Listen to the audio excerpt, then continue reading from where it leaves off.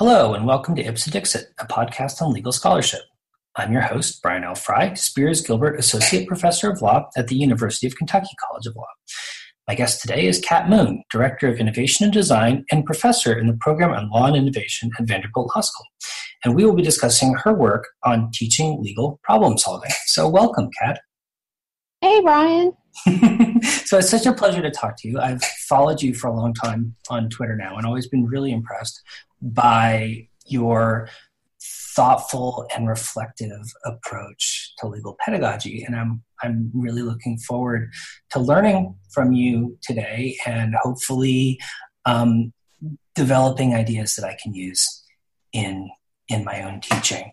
And so I wanted to start by just asking you if you could help me and my listeners better understand what is legal problem solving as you conceptualize it, and what does that mean in terms of your approach to teaching that class?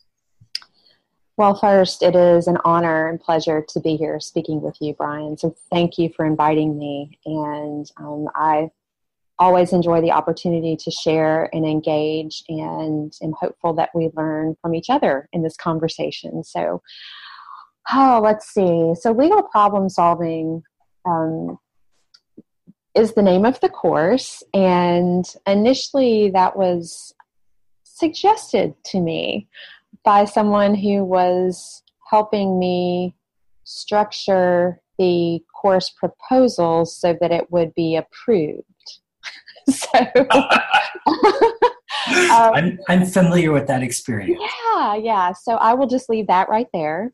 The course was approved, and as time passed, I really started thinking about the name and have come to really embrace and love it because from my perspective, it's given me the opportunity to use human-centered design as a lens to focus on different areas of what lawyers do and what law students do or should be doing. And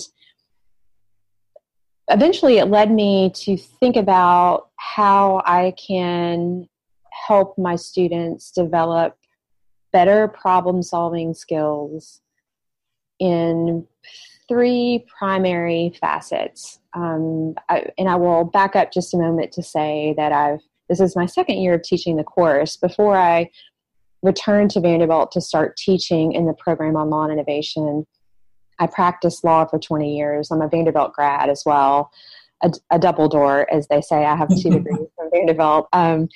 And so I bring my experience as a practicing attorney to that, along with some other kind of gravel roads that I went down that inform what I do now and how I try to help students in my teaching. And so human-centered design is a lens. I help the students focus on 3 different things. One is developing self-awareness and developing some intentionality about how they approach developing as a legal professional.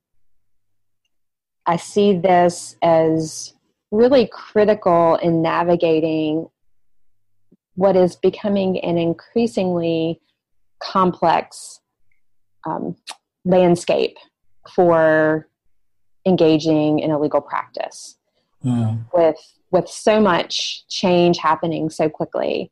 And not just from the technological perspective, though that definitely has incredible impact, not only in the work we do for clients, but in how we do our work. So it's, we're in a period of rapid change. I think we're actually at an inflection point.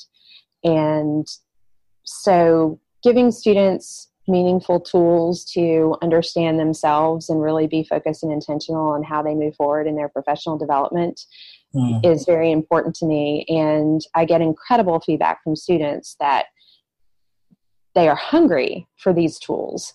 So we start off with that. I call that one of the pillars. And we do that for another reason as well, because human-centered design, a foundation of human-centered design is exercising cognitive empathy. And that is being able to see from the perspective of those who you seek to help.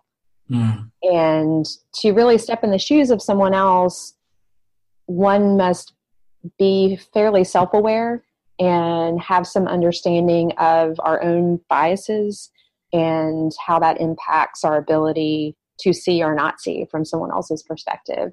So self-awareness, we scaffold empathy on the self-awareness, and then the focus shifts.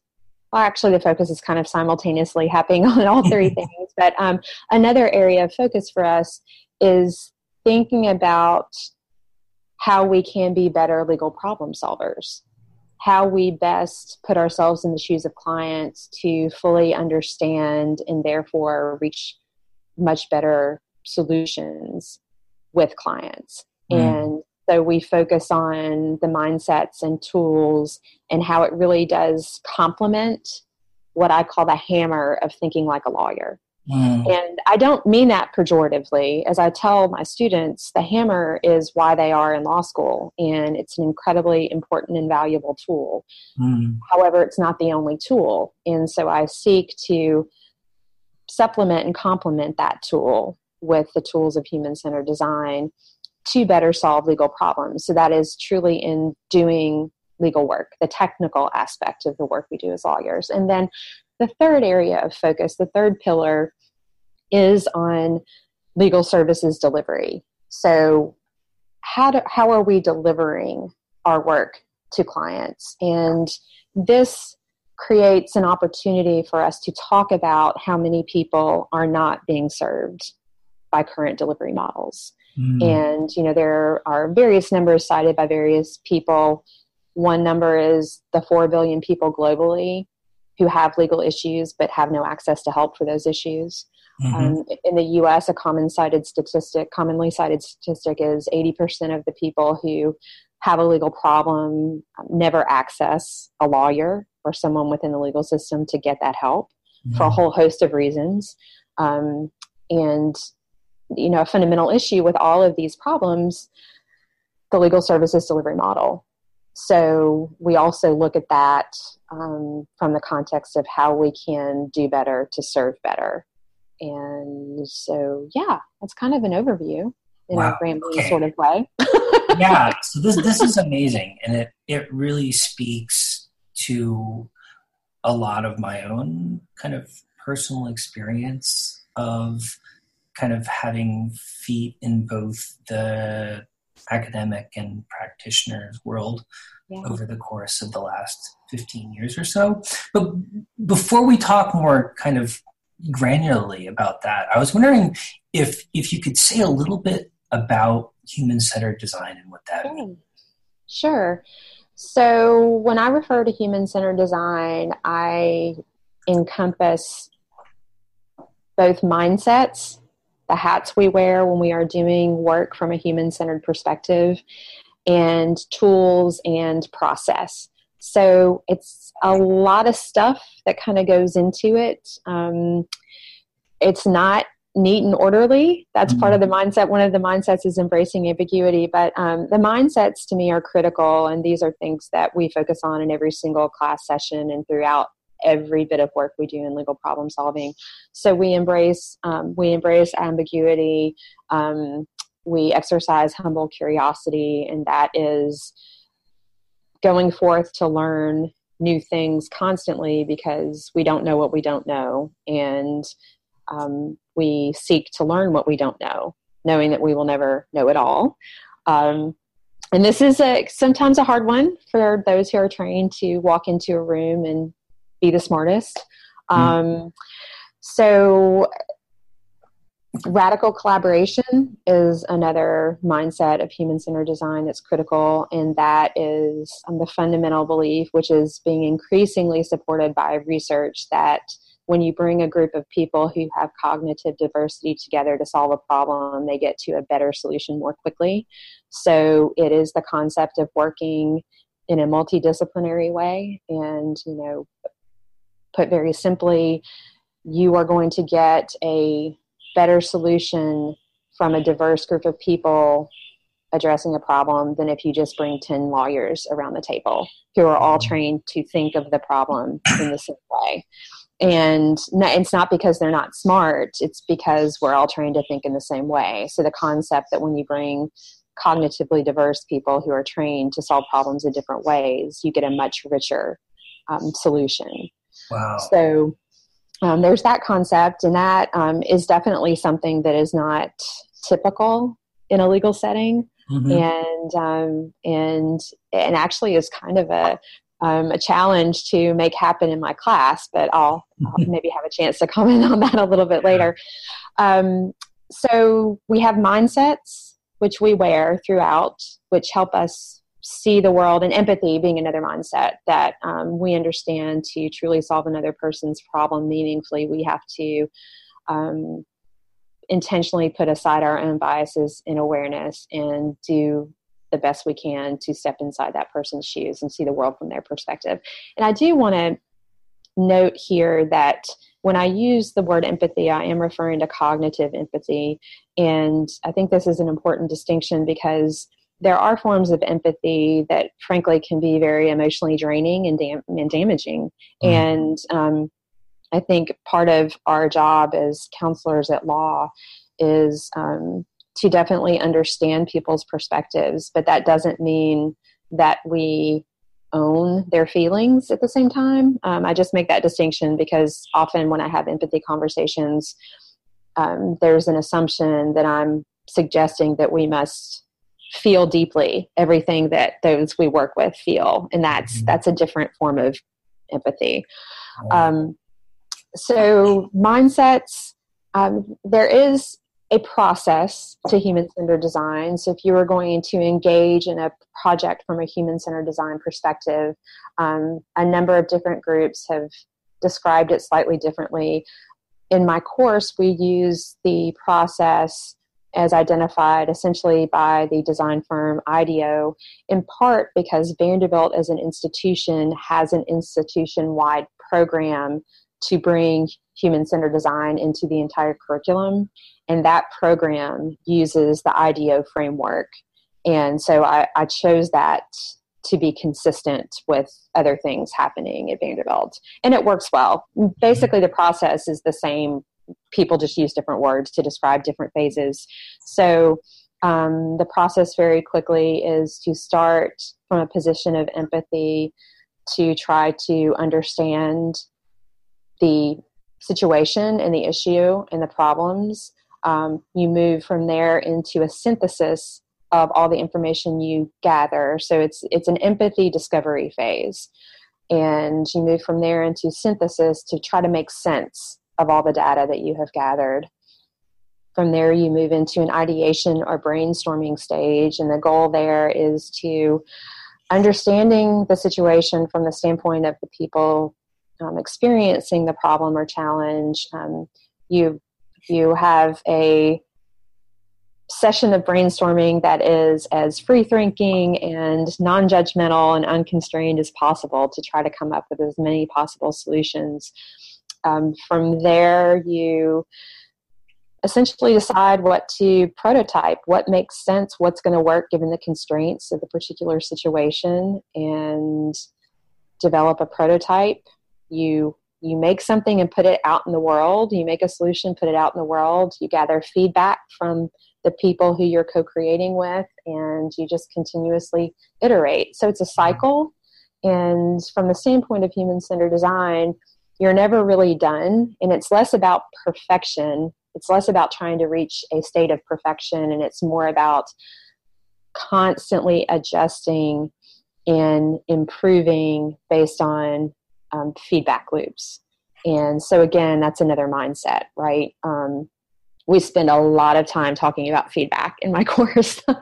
And so that's the process. There are also tools. So there are a lot of different tools, many of which have been created for a area of human-centered design called service design that provide easy entry points and methods for solving problems at different junctures and different points. So some commonly used tools are journey maps, systems maps, and I've got a book that has 100 of them listed. So that area of human-centered design is actually very well developed and is widely used in other professions and is just now getting attention in legal. So when you hear the phrase legal design, often folks are referring to elements of service design or visual sense making, visual information, which is a piece. It's a part of human-centered design, not the whole thing, but a part. So interesting. So I mean, like to make it as an aside, you know, your description of sort of like the new sort of adoption of some of these ideas into legal practice kind of reminds me of Mark Twain's description of Kentucky, right? Everything happens 10 years later there. Where it seems like the legal profession. Oh, my home state. Yeah. Oh, golly. It seems like the legal profession is always a little behind sometimes. But it's interesting because what you describe sounds like a much more sophisticated and systematized version of something I think it took me a long time to realize as a lawyer and legal scholar, which was how much lawyering really consists, or good lawyering anyway, in my opinion, consists of listening to the person you're supposed to be helping and understanding what they see the problem as and how to help them work to a resolution of that problem. But I think my own experience as a young lawyer was that, you know, the kind of the hubris of law school and knowledge was really hard to unlearn. And it sounds like part of what you're doing is helping students get there more quickly. And I'm wondering how you do that. Yeah, the question of the day. So first, let me acknowledge that, yes, all of this, well, I was exposed to human-centered design in my law practice through clients who I was working with. And as I started learning about it, I'm like, this is how lawyers should be working. Like, I made the connection immediately. And so that's, you know, been driving me for about 10 years now and really caused me to redesign my own law practice once I made these connections. So yes, I agree with you completely. Like, the alignment with really the role of a lawyer and the value that we bring is so on point. You know, it's been interesting you use the word hubris. I agree. And what I attempt to do is stop the calcification before students leave law school.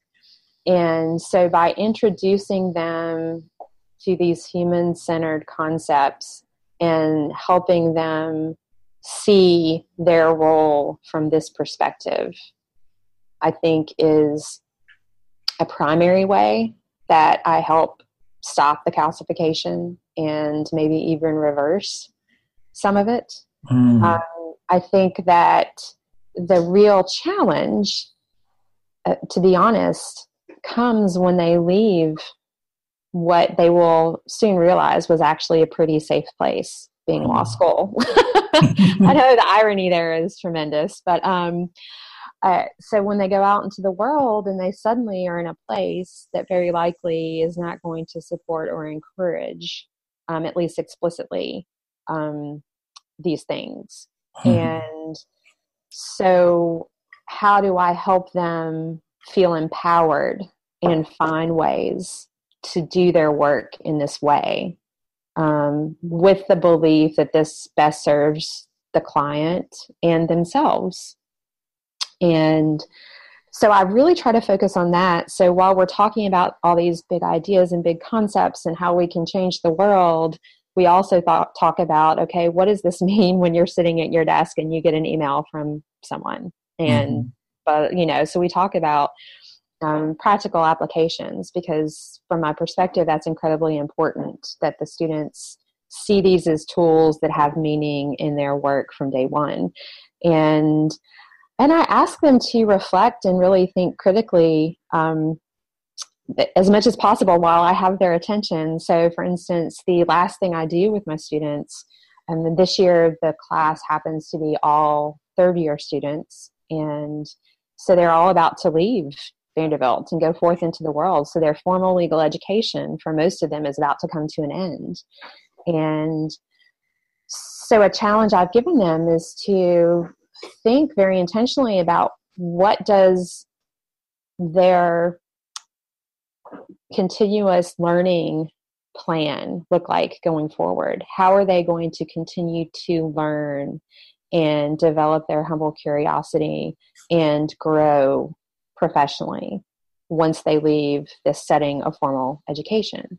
Mm-hmm. And to be very intentional about how they think about that, and very practical. What does that look like for them?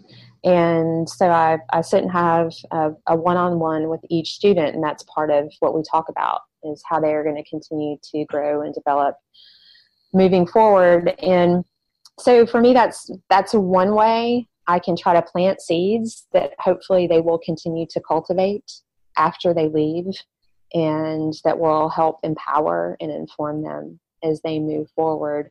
I do have a strong sense from my students that they are very interested in cultivating a very intentional path. And it may be that my courses kind of self-select, the students self-select, mm-hmm. those who are more interested in these inquiries. But I think they seem to be very hungry for these tools. And so I just try to give them as many practical ones as possible. And I also will add finally that starting all of this on scaffolding on self-awareness, which we continually go back to, I think is critical as well. I don't give them the opportunity to not self-reflect. And if they're not, then I call them on it. Right. So I think that's critical as well. And that's a habit. And we form habits by regularly doing something. So I just, can only hope that they continue. Right. Right. So in your writing on pedagogy, you talk a lot about these ideas more generally, but you also talk more specifically about some particular kinds of exercises and practices that you assign to your students or encourage them to engage in. And I'm thinking of the way you talk about like kind of brainstorming and journaling and other kinds of really kind of focused activities. And I was wondering if you could spend a couple minutes like just describing one of the things that you do in teaching mindfulness and problem solving that you think is particularly important or effective. The weekly journaling would be my first choice for something to talk about, because that really gives me an opportunity. Well, let me back up first. It aligns very well with the work we're doing in the course and giving them an opportunity for self-reflection. And from a pedagogical perspective, reflecting back and thinking about what one has just learned, an experience someone has just gone through, is a critical element in actually meaningfully learning from that experience. So this is something I've learned from the research on pedagogy that I've done. And so I think it helps students make sense of what we're doing. As the teacher, it gives me the opportunity to understand better what the experience they're having, what they're getting, what they might be missing, and to know the student better as well. And I find too that as the semester proceeds, the students get very comfortable and just kind of putting it all out there in their journal entries. And of course there are, these are confidential, and I use Google Docs. Mm-hmm. And the great thing about that is I can add a comment or an insight as I'm reading, and can end up actually having conversations with students over things that they've written about and shared with me. And so I think it serves a real purpose in the student's learning experience, and it helps me engage, I think, more meaningfully with the students. So for that reason, I find journaling to be a very powerful tool. And, the prompts, I assign a prompt, and it's always based on the work we're doing that week. And so while I have general things I like to cover, I've been known to completely throw out the list of prompts I thought I was going to use so that we could follow, what we're doing at that moment in time, and, really engage in the here and now. And the students, after everyone understands that there will be no footnotes in journal entries, this is not a book report, you will write in the first person. Interestingly, I do have to point those things out. I thought when I first started teaching this course, I could just say a journal entry and they would know what that meant. And then I got these very formal footnoted entries in third person. And it's like, oh, okay. So this is how it is. Let's talk about this. So I think, too, that they come to really appreciate having this very free place to write. Right. And that having it as a form of expression. And, so. And I'm a lifelong journaler, and I have found incredible value in my own life as I've developed and evolved as a professional and as a human from a regular journaling practice. And while I definitely don't beat it over the head of my students that this is, that they must do this or this, if they don't, then they're, it's somehow bad. I just hope that the experience they have in the class encourages them to keep the practice. Okay, so this is really fascinating to me because it's something very new and different from certainly what I do in my classes and my own experience as a law student. So I was wondering if you could describe in a kind of more granular fashion the kind of prompt you would give to your students and sort of what your sort of ideal responses, or maybe not even that, but so much as sort of your ideal sort of rubric for evaluating the effectiveness of the exercise, perhaps. Yeah. And then maybe even more personally beneficial to me. I kind of wonder, have you given any thought to how professors might be able to use similar approaches in doctrinal classes? So I have been thinking about that. I've actually had conversation with a number of different folks at different schools who, are interested in that idea. And I have no fully formed ideas on that point. So I will offer that. I'm going to respond to the first part of your query about the sort of the prompts and more granular level. Yeah. So the journal assignment structurally is set up for each student. We have a shared folder in Google Drive, and that's where they submit all of their assignments to me. And I do that for a couple of reasons. One, I don't want to chase paper. Two, I think that the students need to be exposed to tools other than Microsoft Word. And in my own practice, I found the Google products to actually be quite valuable in collaborating with certain types of clients. So part of it is, too, that I want to expose them to different technology platforms, not because I think they need to learn the Google platform necessarily, but they need to get comfortable moving between platforms and not freak out if someone wants them to do something in something other than Outlook or Microsoft Word. So there's that piece. There are always multiple motivations for the choices I make. So So I post the prompt. If it's a short prompt, I just put the entire prompt in Slack, which Slack is a team communication platform, and we use that to communicate. That's our sole form of communication. So no email in any of my courses. So I share all assignments in Slack and have all written communication with students in Slack. So I will post a short prompt directly in the assignments channel. If it's longer, I'll create a Google Doc and link to it in the assignments channel. So I pulled up a prompt that I assigned not too long ago. Typically, I ask for a response that is anywhere from 350 to 500 words. There is no max. So if a student really gets into an idea, I just want them to go. And they seem to never have any problem meeting the minimum. So we like words. So this particular prompt was geared to tie in some themes we have been discussing in class with one of the books I had assigned for reading.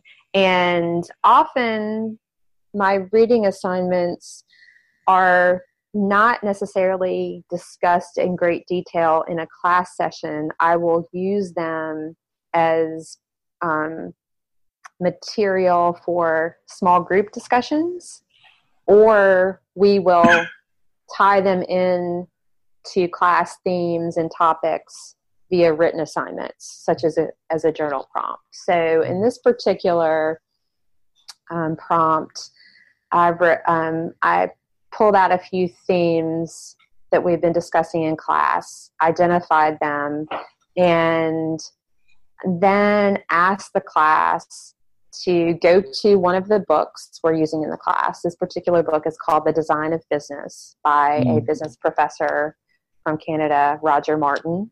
Huh. And he, great book. It's one of the 2 books I assigned for the course this year, along with a lot of articles. And I posed 2 specific queries, pulling from the book in the context of these themes, and asked them really just to think about these things.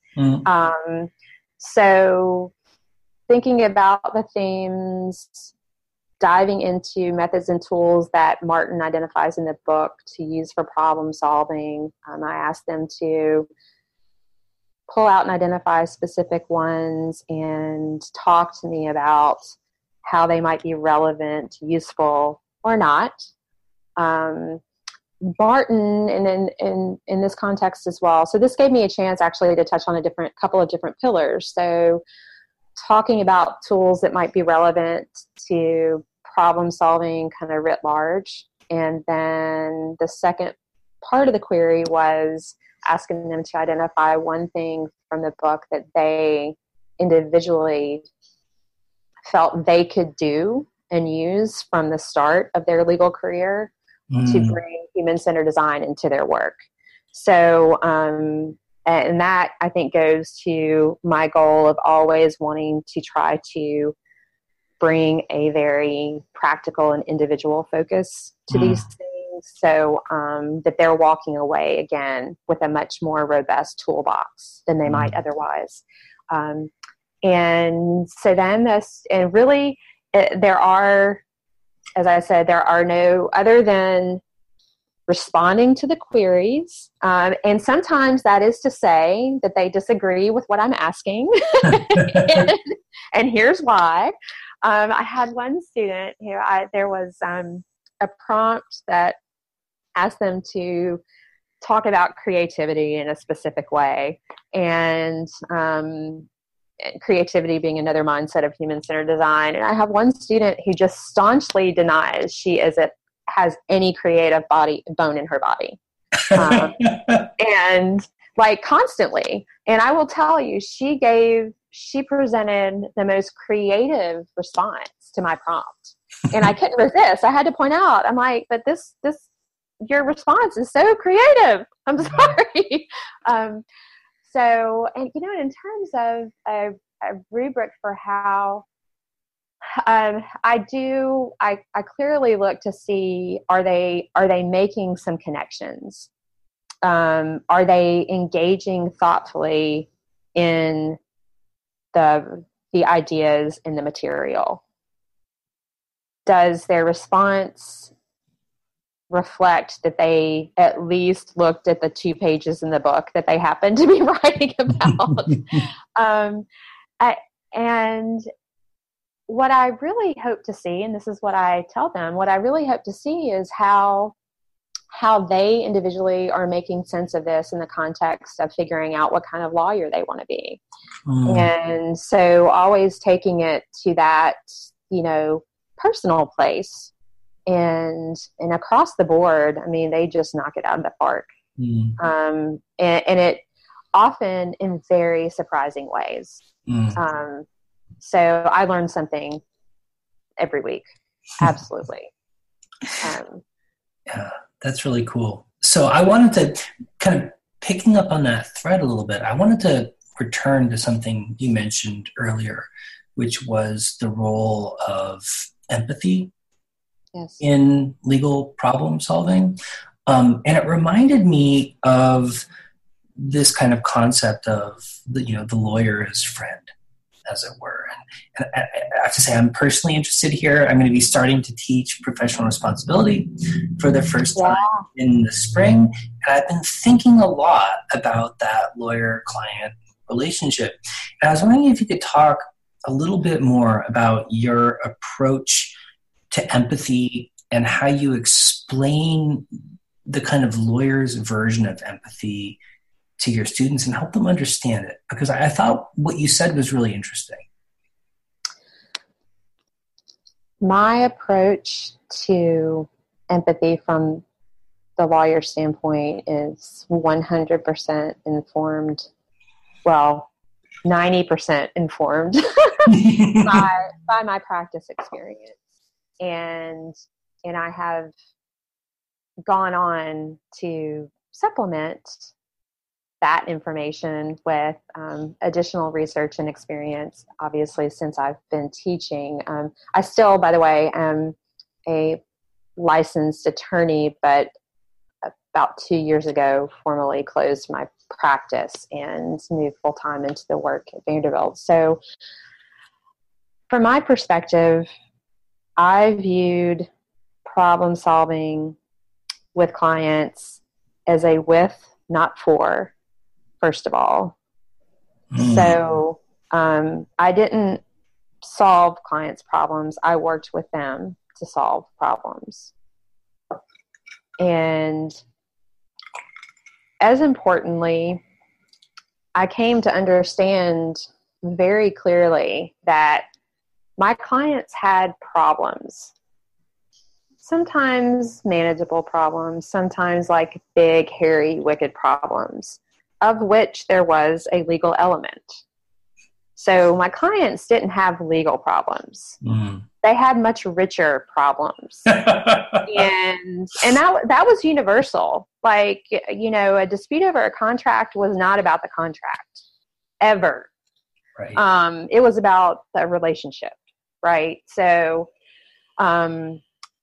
helping my students understand that it is critical to step inside the shoes of the client and try to understand the client's problem as broadly as possible and in ways that might not seem evident if you're only thinking about how do I solve a legal problem. Right. And understanding as well that sometimes there isn't a legal solution. And very often, the legal solution is not the ideal solution from the client standpoint. And so getting very comfortable, I think, first with a lot of ambiguity and learning to listen very deeply and also becoming very skilled and asking great questions are critical to assuming that role, I think, of empathetic co-problem solver.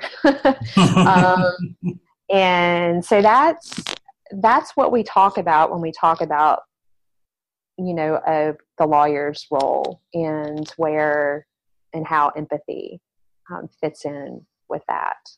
Yeah, that makes a lot of sense. Okay, so Kat, it's been fantastic talking with you today.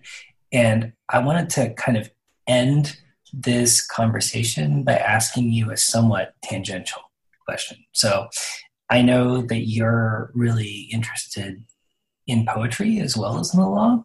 And I was wondering if you could just offer a few thoughts on how, if at all, poetry has informed your approach to lawyering and specifically your approach to teaching the sort of values of lawyering. Wow. Okay. I'll try to draw some connections here. Yes, I find great power and solace both in poetry as an art form. And so I begin every day reading poetry. I endeavor to write poetry in a secret place that may not ever be shared with the world. But for me, the power of poetry is in part the power of words to convey things often very unexpected and to make very unexpected connections and to invoke incredible emotion in such simple form, to tell a story in a way that simply cannot be told otherwise. And for me, poetry is very meditative. It can also be very challenging. I definitely choose the poetry I read based on how I want that day to begin. And sometimes I do choose something that I know is going to challenge me, because I think I need that little eye of the tiger to get the day going. Sometimes I just need things to be very, very calm. And so I will choose a different kind of poem that day. Connecting it to the values of lawyering. And do I have that? Is that kind of your second point? Am I accurately? Sure. Yeah, no, take it where you want to go. I think one of the great values in having what I would call a poetry practice, or really any creative practice, I'm going to make it a little more encompassing, is just helping us to see and think a little bit differently than we might be required to do otherwise professionally. And it is in those differences and the intersections of those differences that real creativity can happen. And I believe that's the same for practicing law. Mm. And so helping us just see and look and I think it also helps us develop empathy, frankly. When you really get inside of a poem, you are living that perspective of that poem and seeing the world through the eyes of that poem. Mm. And so I think that can be an exercise, an act of empathy as well. And so, yeah. That's great. I love it. That's actually a really fantastic idea, like poetry as a way of learning empathy. So, Kat, it's been a real pleasure talking to you, and I've learned a lot from this conversation. And I must say, I'm jealous of the students who get to teach your class, get to take your class. I don't think it's a mistake that you said students who get to teach my class, because I will say this: I learn from my students every day, and that is one of the things I absolutely love about teaching law students is they are so bright, and It's just, I'm so grateful for the work I get to do. Absolutely. And before we go, a little quid pro quo here. So I don't know when it's going to happen, Brian, but I am going to launch my podcast. You do it. So, and my podcast, it has a name, even though it hasn't happened yet, A Curious Lawyer. And you must promise and agree to appear on my podcast. And then I get to ask you a lot of questions. Of course. It would be my pleasure. Excellent. All right. Thanks. Kat, it's so great. I look forward to talking to you soon. Same.